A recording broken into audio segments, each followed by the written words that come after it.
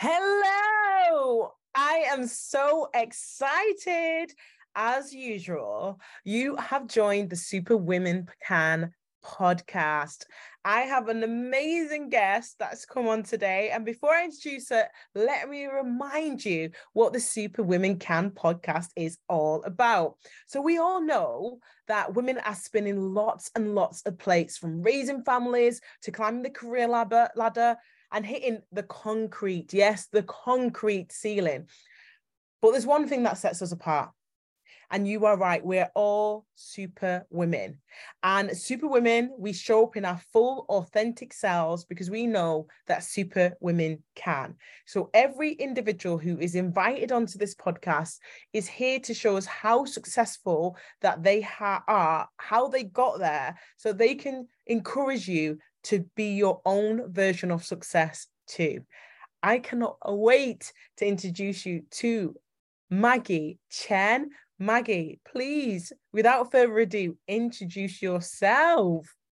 Hello, I'm so excited to be here. So my name is Maggie Chen, and I work in the space of entrepreneurship on different levels.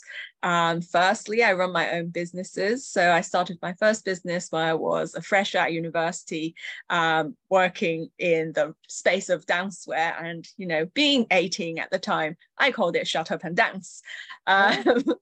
Because that was also the number one single out at the time. So from that moment on, I really loved the space of entrepreneurship and startups. So ended up adding more to the business portfolio, and I also run an education company.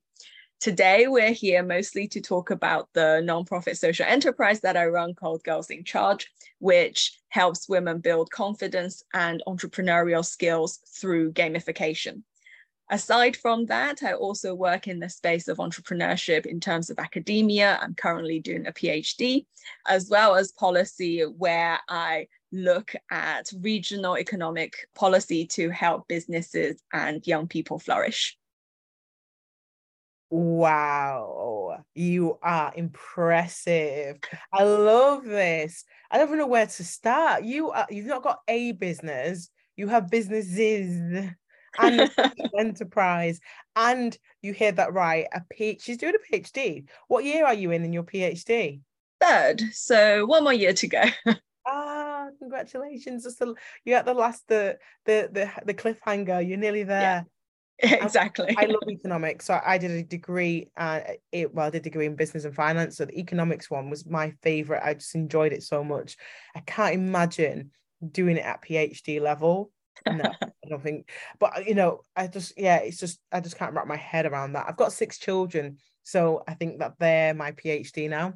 Definitely. That takes a lot more dedication and hard work. I really want you to talk about, there's so many strands there to talk about, but do talk about your social enterprise a little bit more, because I'm interested. It sounds like an amazing initiative. Yeah, so like I said, when I started my first business, I was still at university, and by the second year of running that business with no background in it, I was studying languages and cultures. I had no business knowledge. It just happened by accident. Wow. And by the second year, I got onto the student accelerator program. But what I realized was that I was one of about 40 in the cohort, but the only girl in the cohort. And the mentors that were coming in week after week were mostly male. I think one woman came in, and it just felt kind of isolated. It wasn't that the guys were mean to me. It just, you just feel different. So in my third year of university, I decided to push myself out of my comfort zone to do the thing I absolutely hate, which is public speaking. And I started sharing my story of how I started this business at university to my peers. And after every single talk I did, young women, my peers, most of whom were studying business, came up to me to say, "What you're doing is amazing. I would never be able to do that." And instead of taking the compliment, I said, "Why? Why do you think that way?" And it turns out, there were many reasons that built up to this level of self-doubt. First, First reason I heard many times over was, I don't have the personality for it. What does that even mean? Which is very interesting. And the second point was, oh, I don't have a brilliant idea. And I'm like, well, have you tried to think of an idea? Because they don't just randomly appear. You got to put effort into it. And then the third one was, fine. Even if I had an idea, I wouldn't know where to begin. I would reply, have you heard of this thing called Google? Because it has so much information on there. I'm sure there will be a starting point if you really got there. So what I realized was there was a lack of support, lack of knowledge, lack of skills, and a lack of community, particularly for young women starting out in their career journeys, to build entrepreneurial skills. Whether they take those skills to then start a business or go into industry, that doesn't matter. It's the skills part that is important, because once we build up those skills, we will be able to use them in all sorts of scenarios, all sorts of industries. But when you don't have those skills, you begin to kind of build up that self-doubt and amplify those voices in your head. And that's kind of how Girls in Charge was born. And because I was at uni, I didn't want to give more lectures, nor would I have wanted to go to more lectures after my lectures. We decided to do it in the most fun possible way, because we learned and played as children. Why couldn't we do that as adults? That was basically the inception of Girls in Charge. That is incredible. Honestly, I'm just in awe of all your achievements, absolute awe. So I think that's a fantastic initiative. And how many women or girls have you put through your Girls in Charge, would you say, at this Currently, point? just over 5,000 beneficiaries across 4 countries. So it's been a very interesting and absolutely fascinating journey. So how do you do it now? Obviously, you're in uni, you did loads of stuff. I'm guessing that was in person. Do you move this on to the online, I'm guessing if it's global now, onto the online platform? We do a hybrid, because I think for many organizations as well, COVID changed the way we work. So pre-COVID, everything was offline. We trained student leaders to deliver in different campuses so that we are able to amplify our impact. But since COVID, we also have an online program to just boost that. And the brilliant thing about having the program online is that not only are we reaching different campuses, these students at different locations from different backgrounds are able to meet each other. So I had an email a few months ago from a participant 2 years ago, during the pandemic, who'd made a really good friend in Britain, and she was based in the Netherlands. And that was just through the program. So it's been fantastic in terms of international communication and, just building up those support networks as well. Wow. So that's Girls in Charge. Yeah. I'm looking forward to going to find out more about that. And I would encourage those who are listening, we will put links below anyway, but we would encourage you to go check that out. I think it's an awesome initiative. Now, thanks for sharing about that. I'm interested now about you. I want to know more about you. Tell us more about who you are. Well, I was born in China, and up to the age of 8, I lived in a busy, dynamic city called Chengdu, which is home to spicy food and pandas. And in the summer I was 8, I was, I guess, plunged into the Yorkshire countryside in Britain. And, beautiful, tranquil, picturesque, but so different from the life I was used to. And at that time, I didn't speak any English, and I was sent to the local village school. So from a school with over 1,000 pupils to a school with 100 pupils, all of whom did not speak, well, Chinese, but also nor did they look like me. So that was an interesting experience, I would say, because, at that age, you don't see the language barrier as a barrier. Yeah. I thought the day before I was going to go to school, I thought I would be really isolated. And in a way I was, because I couldn't communicate that well. But also it was really powerful when break time came around, because yes, in classes, I didn't understand a thing. And my mother had said to me, there's only one sentence you need to know. You don't need to know anything else apart from this one sentence, so learn it well. And that sentence was, can I go to the toilet, please? That's it. That's Everything else was unimportant at this moment in time. But when break time came around, what I realized was games could connect us. The kids and I played tag and various other games. And turns out games are very similar in different countries. So they would explain the rules to me. I didn't understand, but you can act it out and you get a feel for it. And once you start playing, it's fine. And that sort of created this bond and connection between me and my peers. And I think that also led to the reason why at Girls in Charge we use gamification and games, because in a way we're connecting people to something they don't know, which is entrepreneurial skills and entrepreneurship. And when you can build it into a language that we all understand and add a dash of laughter, a dash of connection, suddenly, you have something fantastic there. Wow. So you came to Yorkshire. I've been China actually. I absolutely love, Guangzhou. Been there twice. I took my daughter there. Love China. We wanted to go every year, but then COVID happened, so it just didn't happen again. But we will be going back out again. But I just love the food. Yes. And I found that there's a massive difference between Chinese food in England, Chinese food in China. Yes.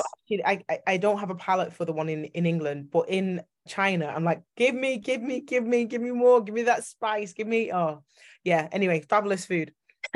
Now, you came into England, into Yorkshire.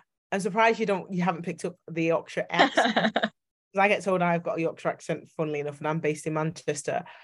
Now, how did you then grow up? So what I was going to ask you, you went into Yorkshire and you were a child and it was different. Now my mum moved me to a different, I remember not moved me, but moved me in terms of schooling to an area I wasn't a part of. And yes, I knew England, but I felt like I was kind of the only one. And I was told I was the only one because of the questions. Where are you from? Where are you from? Where are you really from? But where are you really, really from? And I really felt, in the school that I didn't feel myself there. So I'm glad that you found something that kind of translates across different cultures, which is gamification. I never actually looked at it like the way you've just explained it. And it's just brought like a fresh new perspective to what I do. So thank you for that. But tell me, how then did you kind of navigate the school system from a person of color, with your difference? With to be who difficulty. you are today. Yeah, obviously you are extremely well, you've achieved so much. So tell us about that. I think at the beginning, as a child, you don't perceive it that way. Yes, I was different, but I think I didn't fully understand the magnitude of that difference at the time. There were massive cultural differences, and I think what that led to was a really strong sense of adaptability throughout my entire life. For example, in China, we would go to school, we would sit at desks, you have to have great posture, it's very formal. And when I went to school in Yorkshire, what I discovered on the first day was there was this thing called circle time. And kids would just sit on the floor and chill and chat and talk about show and tell things. And it was just an alien concept to me, because we do not touch the floor in China. That's a no-go zone. You do not sit down there. So for the first week, I would squat, because part of my brain is saying, we don't touch the floor.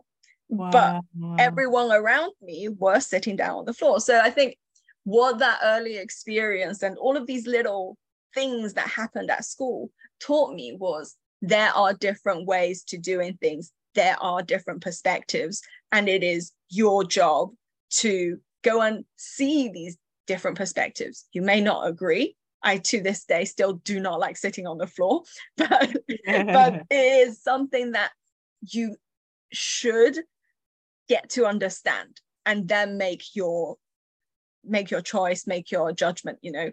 So from that kind of, from 8 years old upwards, that adaptability was trained into me, both through my own experiences and then through, I guess, looking back at those experiences and seeing, oh, actually, that was really interesting. I wish I had made more of an effort at that point in time to, you know, learn more and understand more. Yeah, no, definitely agree. So then you've gone from schooling, made a big adaptation, and then there's a big gap from going from schooling to high school. How was high school? High school was chill, I would say. I think the difficulty there was Asian parents, British schooling. Because so for year 7, my parents went to parents' evening. By year 8, they were like, oh, your teachers just say nice things about you. There's no point going. Like, it's a complete waste of our time because there is no value add. And I'm like, okay, I think other parents would be happy if teachers say nice things about their kids, but okay. By year 9, they'd gone to parents' evening and told my teachers that I needed pushing more. So the next day I went to school. In English, I get handed a giant booklet of Shakespeare. Meanwhile, everyone else was doing like really fun things. And I'm like, why? What happened? Why am I doing this? And the English teachers, well, we heard that you would like to be challenged more. So that was interesting, like an interesting tension, I guess. But I did end up doing a literature-based degree at undergrad and master's levels. I guess it sort of worked. It was in French, but the foundation was there, I would say. Amazing. So you just mentioned something there, just caught the crux of it. You speak French? Badly, so badly. I say on parle-vous en français. I speak badly too. I lived in France. I did French as part of my degree as well. Yeah. Oh, fabulous. Yeah, I did a degree, then did my master's, but I did it in HR. So I went to France to do European HR. That's so cool. Fabulous. I did. I learned no French. I traveled all around Europe. I did learn, but it was just so hard. It was just, you know, I was already immersed in France, so I was getting a lot of it. But it's such a perfect language, isn't it? It's so lovely, and I think it's just so difficult to keep it up once you don't have that environment. I can read, you know, I can read it very fluently, but if anyone's speaking to me, it'll take me a good 20 minutes to adjust to that. Yeah, I think reading's really easy. Writing is writing actually, because then you've got to remember where so maybe not writing. The reading's fine. My husband speaks French as well, but he doesn't speak it in the house, so that doesn't help me. And he doesn't speak it to any of our kids. So it's definitely something that I've got on my vision board, which is over there where I'm pointing. Yeah. And I really just want to get back into that. Yeah. So it's good that you did a whole master's in French, or was it just a particular topic? It was 19th century French literature. It was very niche. That's amazing. You just keep wowing me every time that you like throw little things in here and there. Wait a minute, let's stop. Did you live in France then? Did you have to go there as part of your studies, or did you have to learn it here? I did a summer abroad, but because I did an integrated master's, so it was very packed in. I would like to, I think, live abroad, ideally like a long, you know, relaxing live abroad kind of experience. Yeah. Rather than the rushed, pressurized life. But we'll see. That is also on the vision board far, far away. Yeah. We'll get there together one day. Yeah. One day we'll definitely do that. So you went through school. It's interesting that you said about adaptability, because I think as as women who are different, we have to constantly adapt to the ways of the world for us to make ourselves kind of fit in. And some ways it's easy, but a lot of the ways it's very, very, very difficult, because it's not our natural ways. And if we've got different cultures, it makes it very difficult to kind of code switch in essence into British society. How did you kind of navigate that in? I think it's a really interesting topic, because on the one hand, particularly through school, you're being taught, or, you know, in that environment, to a certain extent, you feel like you have to conform. On the other hand, what I realized kind of coming out into the real world was that embracing your uniqueness has certain merits as well. So it's kind of a balancing act. So on some things, sometimes going with the status quo is much easier. Sometimes pushing hard on what you believe in, embracing your uniqueness, your cultural heritage, the knowledge and the diversity of experience that you've curated throughout your life, can actually make you stand out. And I think that's the thing that is really difficult when you're young. Regardless of who you are, you know, high school is tough. It's a place where you work out who you are, but also you still have to fit in. I think once you get through that, you start building up your identity, understanding who you are and who you want to be. Actually, embracing that uniqueness becomes easier and easier. A lady after my own heart. That's exactly what I say. Embrace your own uniqueness. And I think as well, one of the things that I found is, because I went to a school where I was amongst only a handful of children that looked like me, and because when you're young, you absorb your environment. That's just natural, just as sponges. That actually what I found is that it became just your norm. Like, it became just my norm way of learn. I learned that way. So for me, I wasn't shifting. It actually set me up for the world of work. And even though for others it's difficult because maybe they got brought up differently, I had that as my norm. But what I learned is that because I didn't move to the nice area, I just went to school there. I learned that I had to be one way in school and a completely different way when I got back to my own hometown. So I completely had to learn how to code switching. Because, you know, in one way I was told, if you know, in school, why, you know, back at home, it'd be like, why do you sound like a white girl? What do you mean? And then when I was at school, they're like, what are you talking about? You know, in Manchester, we go, in it, do star. Yeah. So I just understand what my point is that there's so many different ways of looking at it, in the sense that in one way it helped us to help us advance and to be able to do so. But in another way, it's that uniqueness. I always talk about it, you know, embracing that side of yourself that you do not want to change, and just saying, that's it. Like, I have a limit to who I am, and this is it. And I'm not going to change that person for anyone.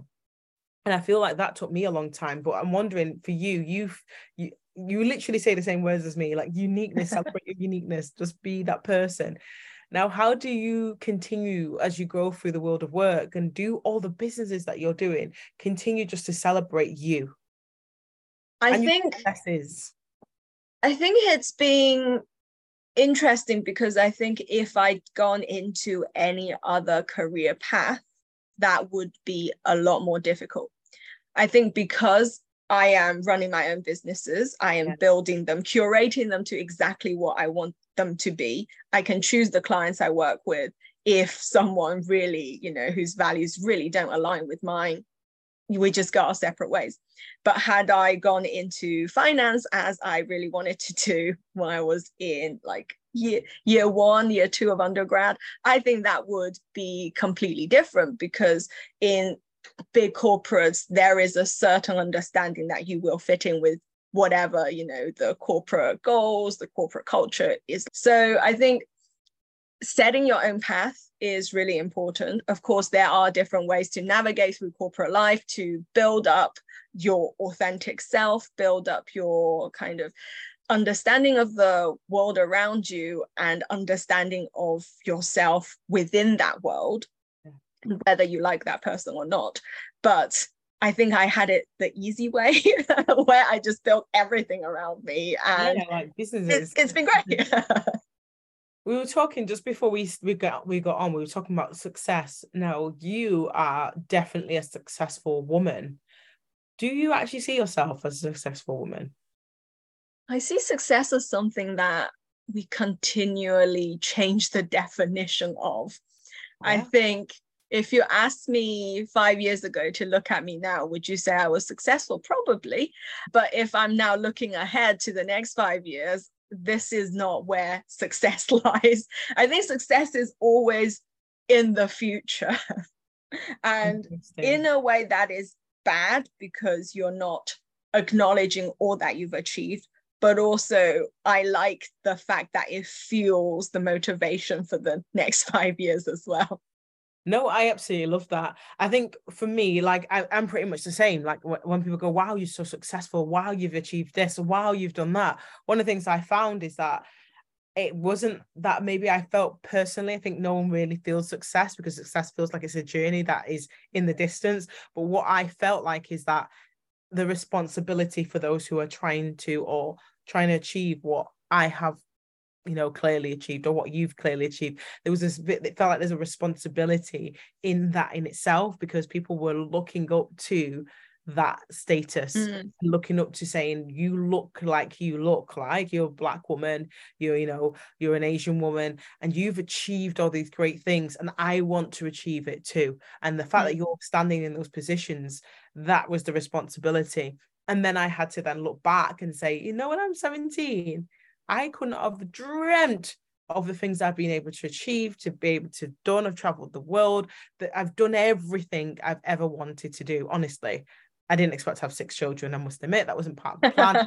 But I do have 6 beautiful children. So my question, the reason why I'm saying that, my question is, I know that you're doing so many businesses, and I guess especially because you've got Girls in Charge, which is an amazing initiative. You're already setting the status quo. You're already saying this is what success looks like. You already decided that when you did what you've done. How are you going to, what advice, if you had 5 tips to give, what would they be to achieve the level of success? Just 5. That's quite a lot of tips. Just to achieve even the level of success you have right now. I know you're still journeying, but just right now. I think the first thing is to gather the people, right? If you're just alone, it's very hard. But if you have the right sort of people around you, these can be a team, these can be your support network, these can be your champions, mentors, and also just at home, whoever you are living with, make sure they're supportive of what you do, because sometimes you just need that support. Sometimes it's not about what are you doing at work, it's about, okay, let's do something to relax, help me forget about work for a little bit. So that's tip number 1.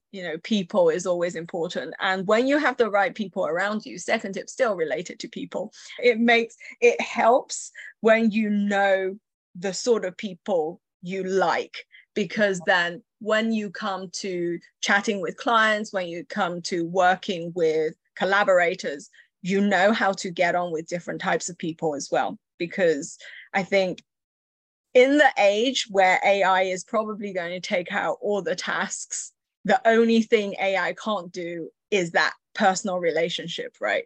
And you of every person I've ever met should know better, probably, Samantha, is that humans, HR, human resources is so important, and being able to navigate those relationships and just working with people is important. So that is number 2.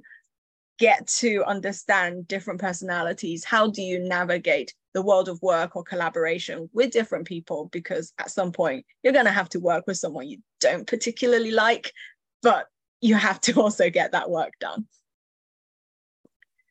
Struggling. Yeah. So is that 2? Have we got 2? So people, know who your people are, use them in the right way. Yeah. I will say, okay, I'm going to stop at 3, I think. Don't worry. Go for 3. I think also be mindful that your goals will change, because that was something I didn't know at 21. I had a chat with a mentor and I'm like, oh, I just want like little lifestyle businesses, it brings in the money, I live comfortably, there's no bigger thing that I have to work for, I just want to be comfortable and free. And that being comfortable and free is still part of what I enjoy, what I want, but also suddenly, I think it happened in the past 6 months, it's like, that bigger thing, I want it now. And what I remember about that conversation was she literally said, Maggie, that's not going to last. Your thoughts will change. Get back in touch when they do.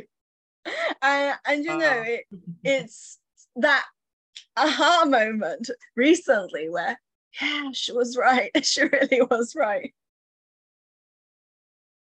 I agree with that. I think it's just so interesting. I remember when I was about 17, and I remember saying to myself, I'm going to be a businesswoman, a successful businesswoman.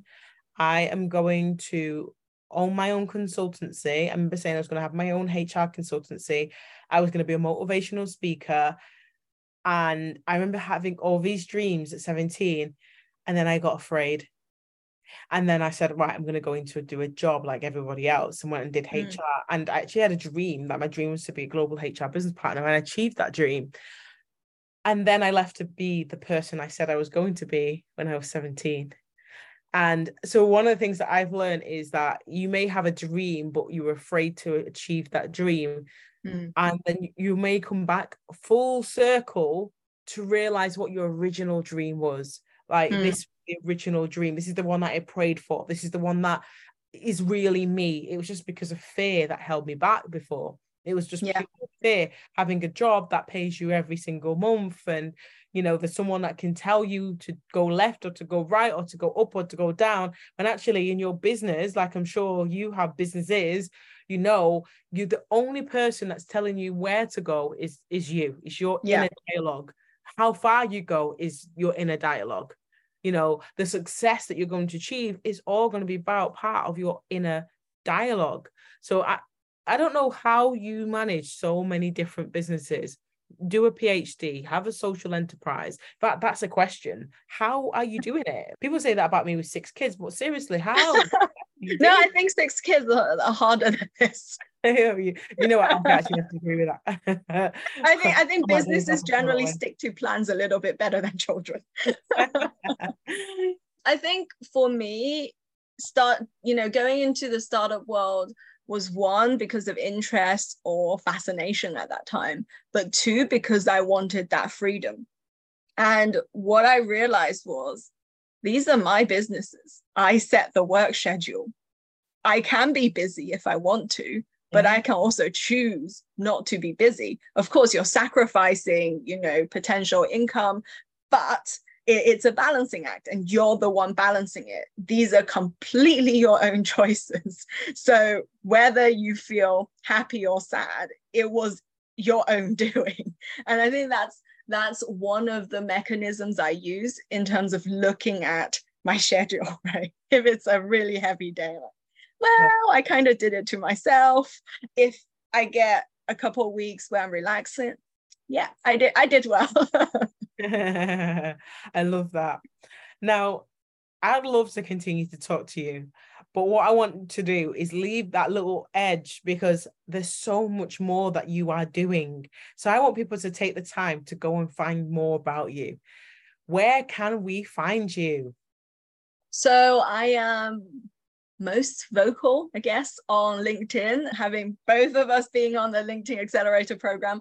I am also on Instagram, but I don't use it very much. It's very much the kind of personal social life side of me, whereas LinkedIn is a lot more business focused and, what LinkedIn was made for. So those are probably the 2 best places to find me, both Maggie Z Chen. So should be relatively easy. And look up Girls in Charge. We'll put all the links down below anyway, so do look out for those links. go and click on them, go and follow whatever she is. I'm going to follow you everywhere now. So you'll be seeing me and engaging. But the most important thing is continue to be inspired. I want to just say thank you so much for coming on today. I'm just simply in awe. Like, seriously, just in awe. You were amazing. You are definitely successful to so many people who are going to be listening in. Definitely successful to me. Continue to shine. And I'm really looking forward to the rest of your journey. And we'll have to invite you back on to see how many businesses you have now, maybe 10 by then, and where you've taken them. But I just want to say thank you very much. Please do listen out. For those who are listening, do remember to subscribe, get your notifications on so you can listen to the next podcasts coming out from Superwomen That Can. Superwomen That Can. Yeah, that's right. But it's Superwomen Can podcast. And I look forward to inviting you all back again for the next episode. Thank you so much.